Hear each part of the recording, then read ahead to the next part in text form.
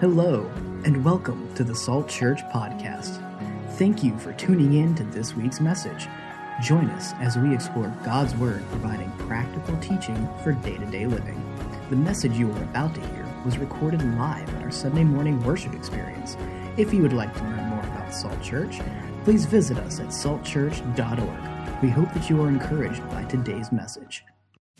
Last week was Vision Sunday, okay? And if you missed Vision Sunday, I made some pretty bold claims this year about the direction of our church. We are looking for a new place to meet. Not that we don't enjoy meeting here, but we want to be strategic and put ourselves in a place where we can grow, where our setup crew doesn't have as much to do. You know, just a lot of different things. So if you had a chance to listen to our Vision Sunday audio or online, if you went online and listened to it, that's great. If you haven't, go back and listen to that. But here's kind of what we're proposing for this year is we're pretty aggressive about this. We're actually urgent about this because we realize that there's a lot of people that we have something that a lot of people need to hear, right? We have hope, we have the gospel, and we want to present that gospel to as many people as possible. And just to kind of give you some idea of why are we moving? Why do we want to move when we already have a great school here? Well, we see potential. We see so much more potential than where we are right now. Now, it's great where we are right now. I love being a small church. I love the family, the community. I love the fellowship. I love the relationships, and I want to keep that. And if we have to add 2 or 3 or 4 services in the future to keep it smaller, that's great. We will continue to do that so that we can keep families together and make it more intimate. But we do want to reach more people. We want to make a level of impact that God has called us to as a church, and we're going to do that by moving to a new facility. And I shared with you, we have an open door for Elevation 27. Elevation 27, if you haven't been there, in fact, we'll throw some stuff up online this week so y'all can kind of get an idea. We gave some visuals last week of what it looks like. But here's the deal. We could move there tomorrow. And our plan is to move there, but we can move there tomorrow, but we need space for our kids. So we're looking for a classroom trailer to be able to put on the property. And so if we can make that happen, we can make a move to this place. And here's the pros of moving here, just to kind of give you what we see here. First of all, it's a concert venue. A lot of people know about it. It's very popular. It's getting very popular. One of the biggest music promoters in the nation runs the place, so he knows how to promote his place, right? And he wants to partner with us as a church. He wants to help our church. So it's a big deal. And we'll have an opportunity to market our church. We'll be around restaurants. We'll be more in the community. We're kind of hidden over here, and we'll be able to move over there, and we'll be able to open and really just have more reach. We want more reach, and that's why we're doing that. So I put a bold proposal out last week that we need to raise $20,000 to make this move. $20,000. Okay? And this is going, if we can raise that, we can make this move successful. We can have all that we need to be able to make this move successful. The market to reopen. Basically, we want to relaunch the church. We're not going to quit having church, but we're going to relaunch the church at a date. We're looking at Easter. We're looking to do it at Easter. I'm hoping we can get in there before Easter and start making moves towards Easter. And we're just going to go all out, guys. We're going all out this year. This is the year. Amen? We're going to do it. We're going to reach more people. That's why we exist, why we're here, because we are light. We are salt of the earth, and a little bit of salt goes a long way, and we can make great impact with the little bit we have. This little church on the oceanfront, I say this little church on the oceanfront can make big impacts, and we're going to use and leverage every tool available to be able to do that. So if you, in your bifold, I'm going to give you kind of our giving, and we're going to be a little more open about what giving is coming in and our budget for this year, so you can follow along with that. Also, we do something every year. This is a discipleship technique. If you look in your bifold, and last week I introduced it, it's the 90-day tithing challenge. 90-day tithing challenge. Now, some of you give, some of you may have a hard time with giving, but this is a great way to take the next step towards giving, trusting God, as Malachi says, trust me. And let me show you that I'll open up the floodgates of heaven. You will be blessed. It's not a question of whether you will I be blessed? It is, you will be blessed. You will be blessed by giving, and it's good for us to give. And we give to a cause worth giving to, right? Amen? To the kingdom of God. Amen? And it's exciting. So if you've never given, I want to challenge you today. If that's a hard thing for you, I want you to take that today. I want you to fill that out. I want you to fill that little card out. And what we're going to do is we'll put you on a list. We'll keep you up to date. We'll send things out to you. We'll encourage you along the way. It's just a great discipleship thing. And here's the deal. Here's the thing. If God doesn't bless you after the 90 days, we're going to do this through Easter, the Easter season. And if God doesn't bless you in 90 days, this is the challenge. If God doesn't do something in your life in those and provide for you everything that you need, we will cut a check back to you for that whole amount you gave for this next 3 months. That's how much we believe in God providing. So I want you to do that. I want you to take that card out. I want you to fill it out. I want you to trust God. I double dog dare you to trust God with your finances for the next 3 months. I double dog dare you. Some of you are like, I'm not doing it because, well, fine.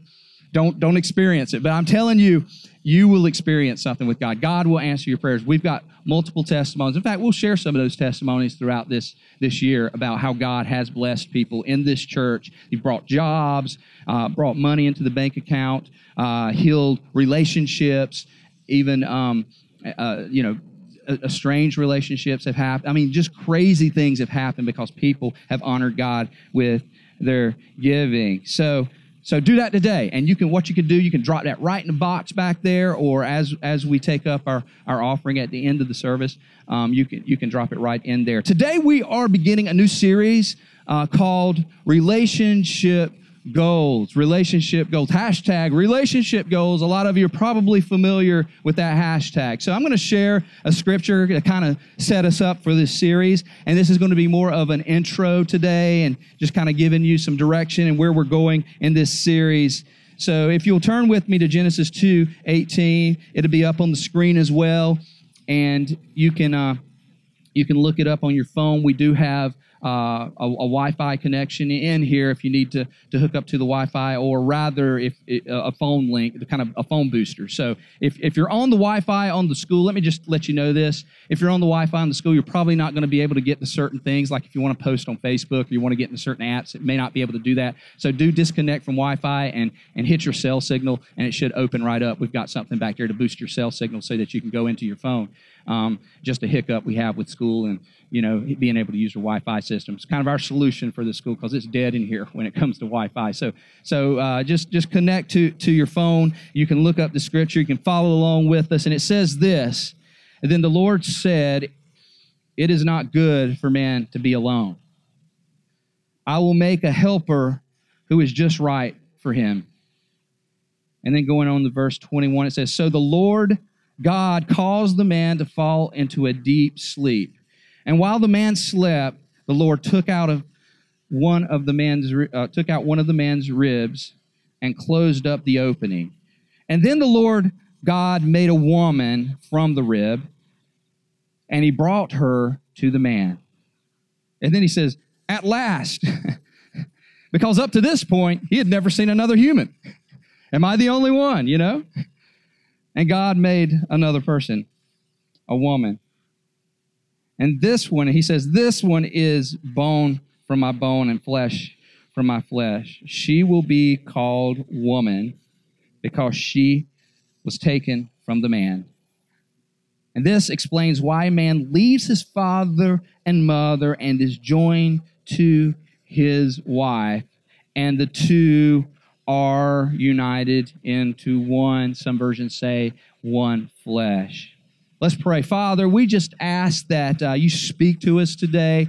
May your word be a lamp unto our feet and a light to our path. So light up our lives, Lord, into that life that you give us so abundantly as we follow you and we're directed in this series. So we give it to you.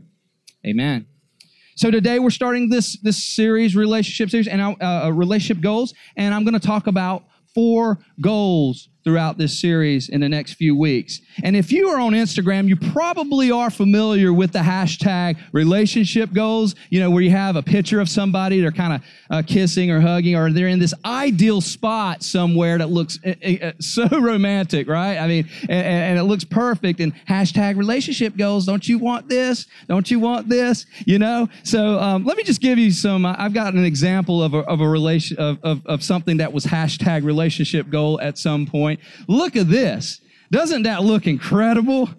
Doesn't that look so perfect? It's the perfect moment in time. But can I just tell you, I absolutely do not even for a second want this. I am not driving down the road in the cold snow, getting out of a warm car to sit in the middle of a hard asphalt road with ice and wet and sit in an uncomfortable position while somebody gets out of the car in this position just right. And it's just not, I'm just not interested in that. Not at all. Not at all. Here's another one. I don't even know what to say about that. So romantic, right? Oh, that's just you. Oh, it's so romantic to be in some kind of cargo field with a shopping cart. And let's try to, I could just imagine when that picture was being taken. How, hold still. You move in, you move out. Let me try to kiss you, That's absolutely not what I want. So I put in this third picture to kind of give you an idea of probably what really happens. As you're riding down the road and you're fighting, and you're talking about things, oh no, we're going off the road. Oh, come on back into the road, right? That's probably a little more realistic. But what I'm trying to say here is that so many people see the highlight reels of people's lives, right? On social media, on Instagram, we see it and we want that. Say, I want that relationship. But that's not real. That's carefully planned. It's edited. It's a moment in time that someone has put together to communicate something, but it's not real. It's not real. And if you ask somebody and say, you want that? They say, yeah, I want that. I want that. I want that in my marriage. I want that. And often if you ask them what that is, they can't tell you what that is. What is that? Well, love. That's love, right? Like by a fire in a fireplace and our pajamas on our pottery-born couch with a nice Hallmark, background. That's kind of what I want. Or, a romantic meal after a romantic meal being by the fireplace, walks on the beach, things like that, that's what I want. But is that real? Is that 24/7 real? The truth is, it isn't real. I think about Miranda and me, and I'm going to put Miranda on the spot a little bit today, so get ready. I can do it to her because she's got a good sense of humor and our relationship. I think a lot of people kind of look at us and they're like, man, y'all get along so well, right? I mean, we just have the perfect marriage, the perfect relationship. And except when we're up here on stage trying to get ready for worship. Then you see the real thing come out, right? But do you want what Miranda and I have, is the question. If you really want what Miranda and I have, it's available for you, but let me be clear, okay? Our marriage is awesome. Our marriage is excellent. Our marriage is so good. I can say that with complete confidence. We have a marriage built on absolute trust. It's rich. It's meaningful. We have intimate conversations. We joke with each other. Even in church, we can joke with each other. We share long, intimate conversations about God and our family and where we're going. And we both have a heart for others, hence Salt Church. The reason we started Salt Church, because we did have a heart for others. She practices godly submission to me. I practice the best I can to love her as Christ loves the church. And we are absolutely blessed, and I would not want to be married to anybody else. We have a great marriage. We have a great marriage. But what we have is not a destination. It's a journey. It's always been a journey. We have a great marriage, but we have significant challenges as well, as any marriage does. We're both stubborn. We're both opinionated. So you can imagine how some of our conversations go, right? I'm demanding. I can be demanding. I can be harsh sometimes. She wants to set the record straight immediately, so she's gonna come at you and blow up. I've got to sit back and I wait, and I'm kind of passive, and then I'm aggressive, right? So we got that going on in our dynamic. Our road has been filled with massive miscommunications. We've had painful misunderstandings about one another. We've had hurt feelings. We've had intense conversations. That's pastor language for fights. Well, there's been yelling. There's been door slams. We've hung up on each other from time to time. I literally got so bad one day, first couple of years of our marriage, I had a brand new awesome water bottle I was proud of. I got so angry, I slammed that water bottle down in the kitchen and it went everywhere because I lost my temper. We fought about house stuff, junk around the house. We fought about dishes in the sink. I like the sink to be clean all the time. She doesn't really care until like at one moment when she throws everything in the sink. On the other hand, she is really, really passionate about a clean bathroom. And when I don't clean the bathroom or I fail to clean the bathroom, or I don't think about cleaning the bathroom, it's on. So we like. I have a problem, and I say this because I don't want her to throw anything at me, but I don't like her driving. She gets upset because I won't use a GPS or a map, when I'm going anywhere, because I want to figure out where we're going. I know where we're going. I'm not looking at a map, right? We fought about the lights in the house.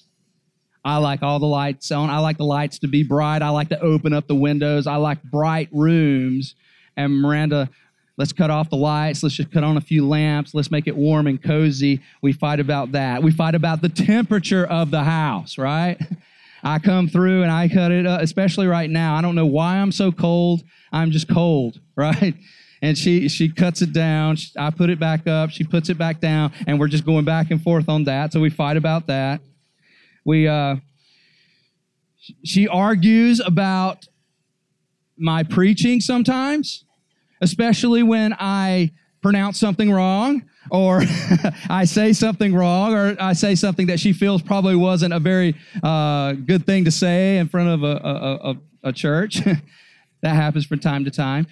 She gets aggravated when I leave my phone in my front pocket when I'm up here. Just simple little things like that. She tells me every week, even before I went up for worship today, she said, take the phone out of your front pocket. It looks weird when you have a big bulky phone in your front pocket while you're preaching. I'm looking at it all the time. We talk about things like that. We fight about little nitpicky things about that. We've fought about worship style. She's a Gaither Homecoming Hour girl. Yeah, she would bring back the old, and because he lives, we would just roll right into that and sing that all day long. I'm more of a progressive type music guy. I like newer stuff, and obviously I went out because we fight about things like that. We fight about what to watch, who to hang out with, where to eat, when to eat, what to eat, who cooks better. My wife. So I give her all the cooking. She's like, you need to be cooking a little bit, Stop expecting me. She spoiled me. So if you want that, make sure you know exactly what that is. It's a journey, not a destination. It's a journey, not a destination. There's been a lot of arguments, a lot of hiccups, a lot of things around the way. We're growing. We're growing. And we have something different. We don't have the normal. And I'm glad and I'm thankful that there are people who hunger for more than the normal, because you know what the normal is today? The normal is built on fear. The normal is built on hurt. The normal in marriage is built on regret, jealousy, selfishness. It's in many cases, it ends in divorce. And that's where we go. That's what the normal is built on. But I don't want the normal, and I know you don't want the normal, so we want better than normal. We want the right way to do things, right? So we're going to look at some relationship goals through this series, and there's 4 relationship goals I'm going to hit on. The first one is a Christ-centered marriage, a Christ-centered marriage. I'm going to talk about that today. And just because you're a Christian doesn't mean that you're Christ-centered in the way you live. Let me say that again. Just because you call yourself Christian or you're a Christian doesn't mean that you're Christ-centered on the way you live. So we're going to look at how to live Christ-centered, a Christ-centered marriage. The second thing is mission-driven. We want a mission-driven marriage. We are 2 rivers that converge and go one way. We are not going separate ways. And in a marriage and in a covenant, and when you come together, you are one person. The 2 will become one flesh. So your mission, your vision for your life, your mission for your life is focused and direct and straightforward, and you're together on it. The third week, we're going to talk about this, being a devil-stomping marriage. A devil-stomping marriage, because our battle is not against our spouse. Our battle is not against flesh and blood, but there's things happening beyond us in the spiritual realm that wants to kill our marriage. It wants to hinder our marriage. It wants to hurt our marriage. And it's happening all the time, whether we see it or not.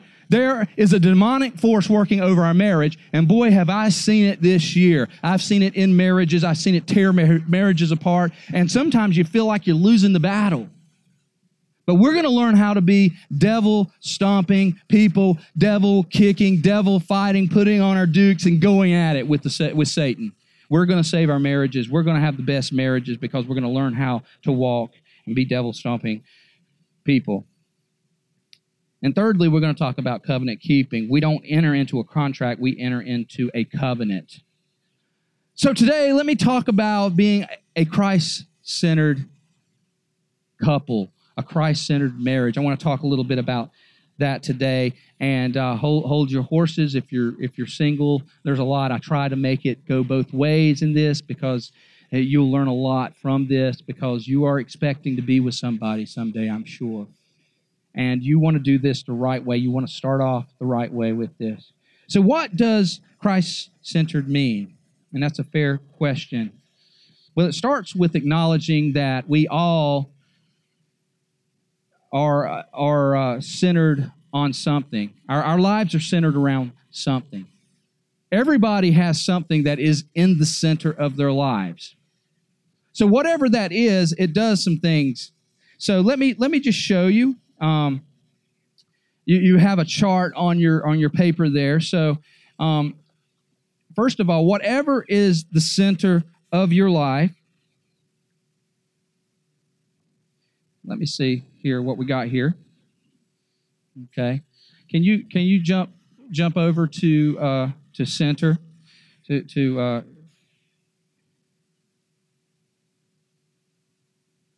so whatever is in the center of your life. The reason I stopped there is because I've just found out that I don't have it in my notes, so I'm going to have to go freelance here, guys. All right?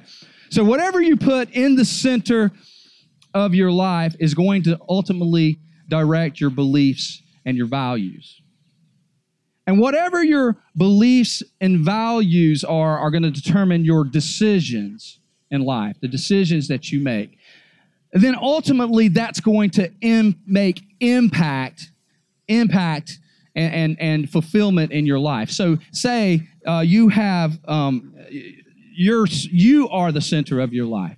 You're going to be extremely limited in what? Because your beliefs and values are going to be centered on yourself, and your actions and your decisions will be decided based on what you want and yourself. And ultimately, you're going to be very limited on the impact that you can make in the world. If it's on your kids, and your kids are the center of your life, then your beliefs and values are going to be based around them. And then your marriage is going to fail because you're going to make actions that are going to cause you not being a great husband or great wife because you're so focused on your children. And ultimately, your impact will be limited in what your family can do in this world. So your success and your career, it could be in your success in your career. Whatever Whatever your life is centered on or centered around ultimately will determine the impact that you have. But if you are Christ-centered, ultimately your beliefs and values will be determined by what Christ thinks, and following Christ, and your actions and decisions will be based on a Christ-like direction. And then ultimately you will be able to make great impact, and there will be fulfillment in your life. And we want to be Christ-centered people. But here's the problem with #relationship goals, because we unintentionally reinforce this thing called the one myth.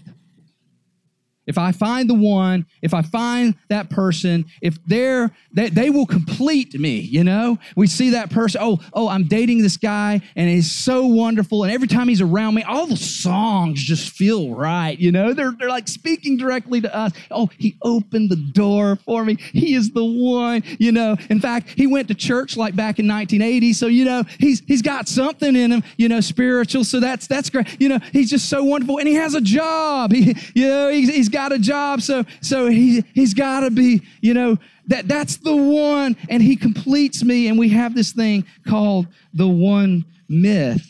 And to be happy and fulfilled in life, we feel like we've got to have the one, and that's what we're centered on. That's what our life is centered on. But let me say this: you do not need a person to complete you. No person can complete you. Christ was single, and he had a pretty good run. He stayed single throughout his ministry, and he did pretty well with it. What I'm saying today is that you do not need another person to complete you. All you need is God. In fact, there was a teacher of the law that came to Jesus. He was trying to put Jesus in a situation by asking him a challenging question. He says, Rabbi, what is the greatest commandment? And what does he say? He says, he replies, love the Lord your God with all your heart and with all your soul and with all your mind. With all your heart, all your soul, and all your mind. That's it. Love the Lord. Make him center of your life. He is our everything. He is the force of life. He is every decision, every direction, every motive. Everything we do goes through Jesus Christ. He is the one. He keeps us. So what we want to do, instead of thinking, I need to meet the one, perhaps if you're single, I'm looking for my number two, because Christ is my number one. And one day you'll say, I'm going to find my number two. I'm looking for my number two, you know, because God is your number one. Christ is your number one. And when you have a Christ-centered life, you can focus on number one. Now, to those that aren't married, I want to say this. If you want a Christ-centered marriage for the future, you got to start living Christ-centered today. You got to live a Christ-centered life today. Many have the attitude, well, maybe I'll just wait. You know, when that time comes, I'm kind of far from that. You know, I'm going to have my fun right now. I'm going to do my own thing, you know, and later on, maybe I'll start going to church more, and maybe I'll start growing closer to Christ more, or maybe I'll find God later on, but right now. But if you want a Christ-centered marriage, you begin to be Christ-centered now, especially those of you who are believers in here. If you want a Christ-centered marriage, you begin to orchestrate your life in order to pursue God, pursue holiness, pursue righteousness, even now as you pray for your number two, because you don't build a life of righteousness in the future on a foundation of sin today. You cannot build a relationship on righteousness when you're not living right today. So what do I have to do to have a Christ-centered marriage? And I want to give you just really quick a few things. There's a lot of things we could say about a Christ-centered marriage, but I just wrote down some things, and then after that, we'll break and we'll go eat, and we'll enjoy each other's company for a little while. But the four things I want to say here is, first of all, a Christ-centered marriage will pursue Christ mutually. Will pursue Christ mutually. In other words, a couple can marry. They can work hard at their relationship. They can learn how to serve. and all these qualities, but that doesn't mean it's Christ-centered. It doesn't mean it's Christ-centered. Practically, that means that a husband and wife seek to grow together in their Christian walk. It means that they are inspiring and moving each other towards holiness and towards righteousness. They help each other out in rough times and those occasions when the strain of life, when the strain of parenting, when difficult times come, when it's most difficult, they begin to maybe even slip away or adrift. The others challenge them to walk closer to Christ, to become more like Christ every day. And when they see spiritual things begin to slip in their lives, the other steers them back. Don't you want someone like that? Someone who steers you back. And each one is submissive to the other on all matters, like church attendance, prayer, and perhaps a gradual decline into sinful behavior. These are things that we keep each other accountable, and mutually we walk together. Mutually we inspire each other to grow more like Christ, and we're motivated by each other. Proverbs 27:17, as iron sharpens iron, so one person sharpens another, and we become better when we're together in our relationships, moving each other to holiness and righteousness. Now, it doesn't mean lording over the other, but with Christ at the center, there's a mutual pursuit. There's a mutual passion. There's a mutual hunger. And there's a chemistry there that I just can't explain for Miranda and I. We both have such a desire to know God and understand God and walk in His grace and walk in His righteousness in this world that we continually push each other to go further in our walk with Jesus. And when we're disappointed with our kids, or we lose a job, or we have a slim bank account through times, we are never disappointed. You know why? Because Christ is our hope. Christ is our anchor. In everything, we look to Christ, who tells us He has promises available for Romans 10:11, John 3:3. This hope sustains us even in the most trying times, and together, husband and wife, we learn to cherish the hope of Christ. We cherish the hope, and we know that this life is temporal, but we can look into eternity together, knowing that we have a peace and a hope in that. Our marriage is most satisfied and fulfilled in glorifying Him. That's what satisfaction and fulfillment in marriage is. Christ-centered is glorifying God through our relationship. The second thing is we serve together faithfully.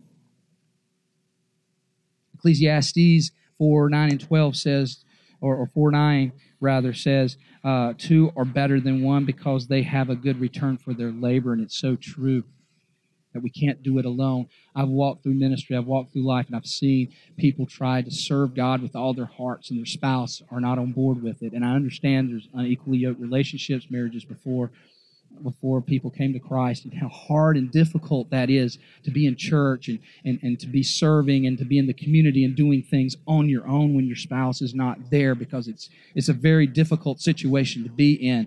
So as we're pursuing a Christ-like relationship, we want to serve together faithfully. We do things together, and next week I'll talk about being mission-driven and what that looks a little more, and I'll dig a little deeper into that. But two are better than one, and that's for sure. They bring a great return.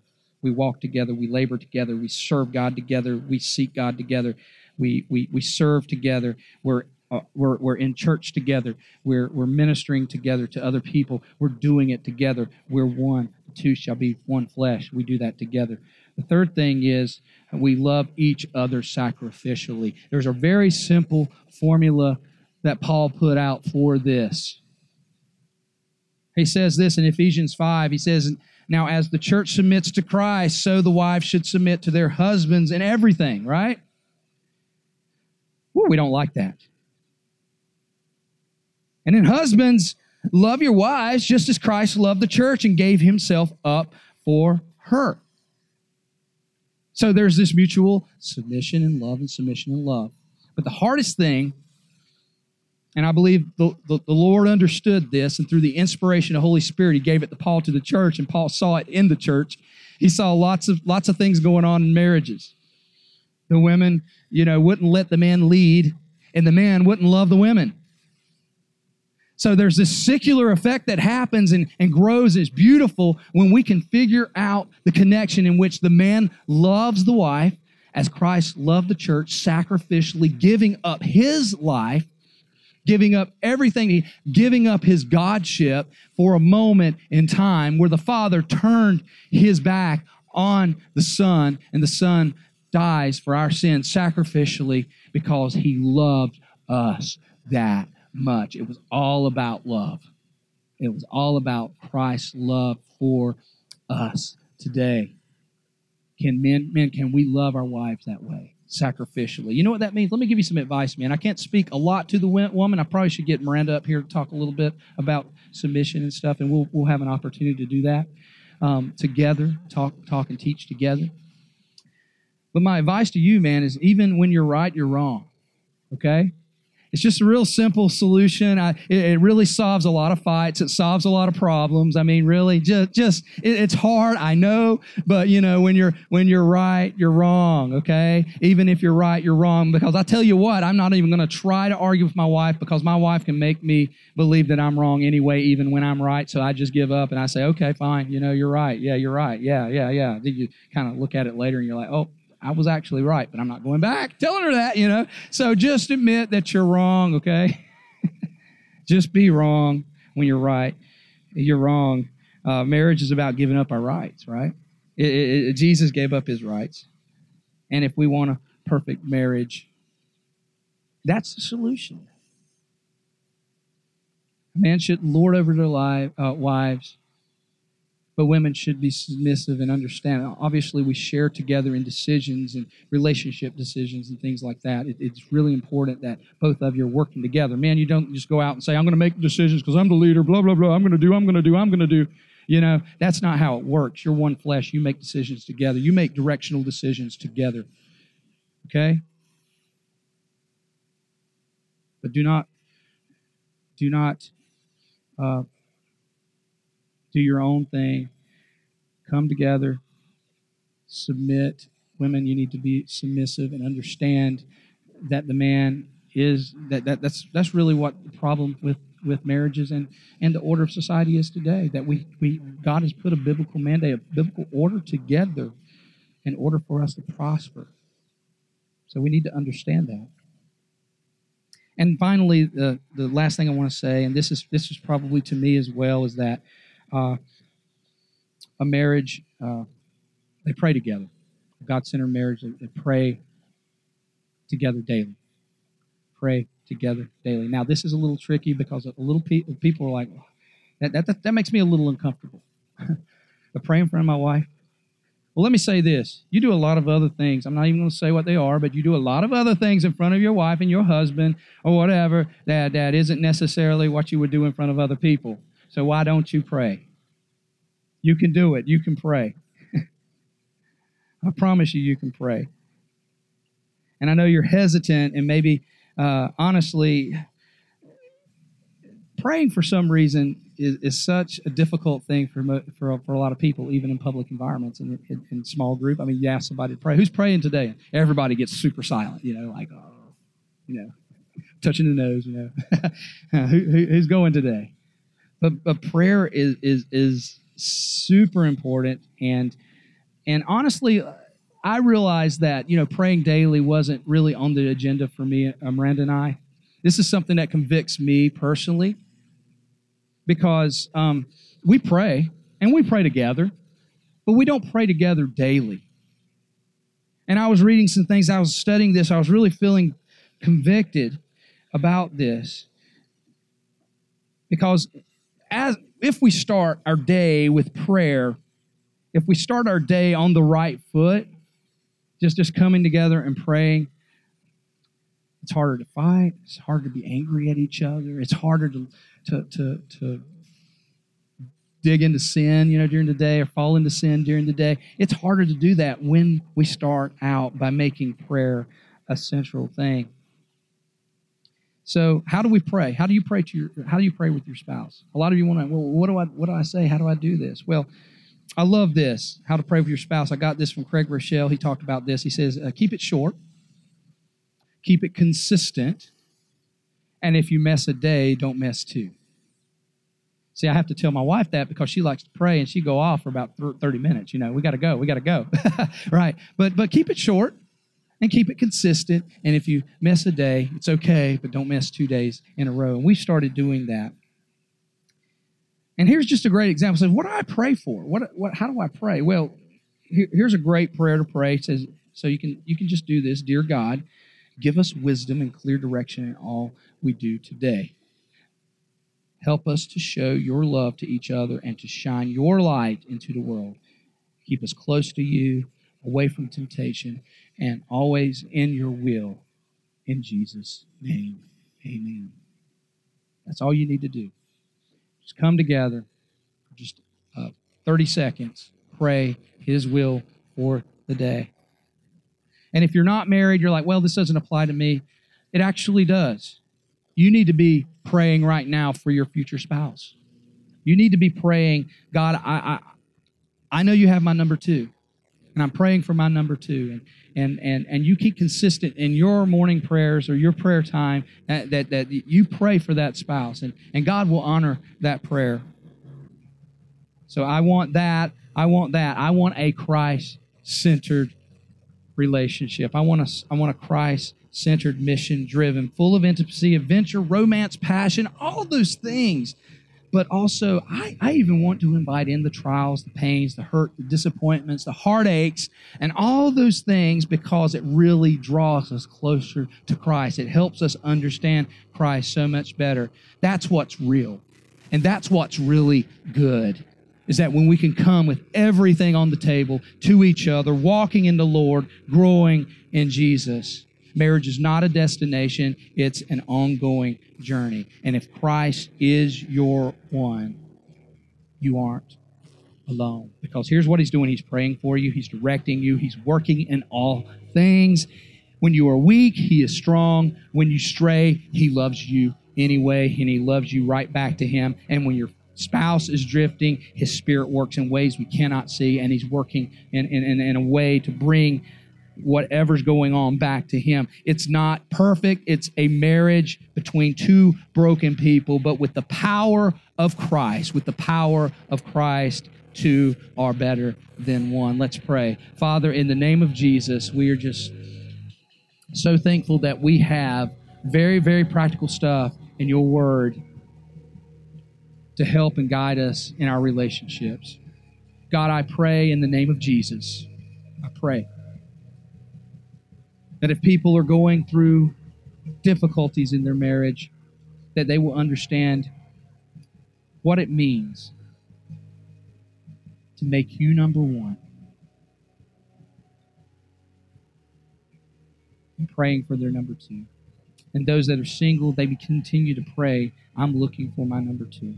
That the ideal marriage is not what we see on highlight reels, Instagrams, Facebook pages. Those aren't ideal marriages. The ideal marriage is one that even through difficulties, even through hurt, even through heartache, even through pain, it still is a beautiful thing. So Lord, we're fighting for marriages. We're fighting for relationships because we want full, healthy relationships. The enemy seeks to destroy, but God, you seek to bring about Christ in this world, your kingdom in this world. And if the enemy can destroy our relationships, he can destroy the kingdom of God. But we're not going to be handed that. We're going to fight for our marriages, and we're going to really rock and roll in this series, Lord. And we're going to aim for you with vigorous hope and strength, knowing that you are going to do something amazing in our future marriages and our marriages now. You're going to do that, Lord. As we stay in this moment of worship, I want to challenge you. Some of you in here may say, I'm not Christ-centered. I'm not Christ-centered. I realize that I'm far from God. Well, today, I'm inviting you to the cross because you are made right through Jesus Christ by virtue of His Son, God's Son, who was on the cross. You were made righteousness on behalf of Jesus Christ when we put ourselves under the blood of Jesus.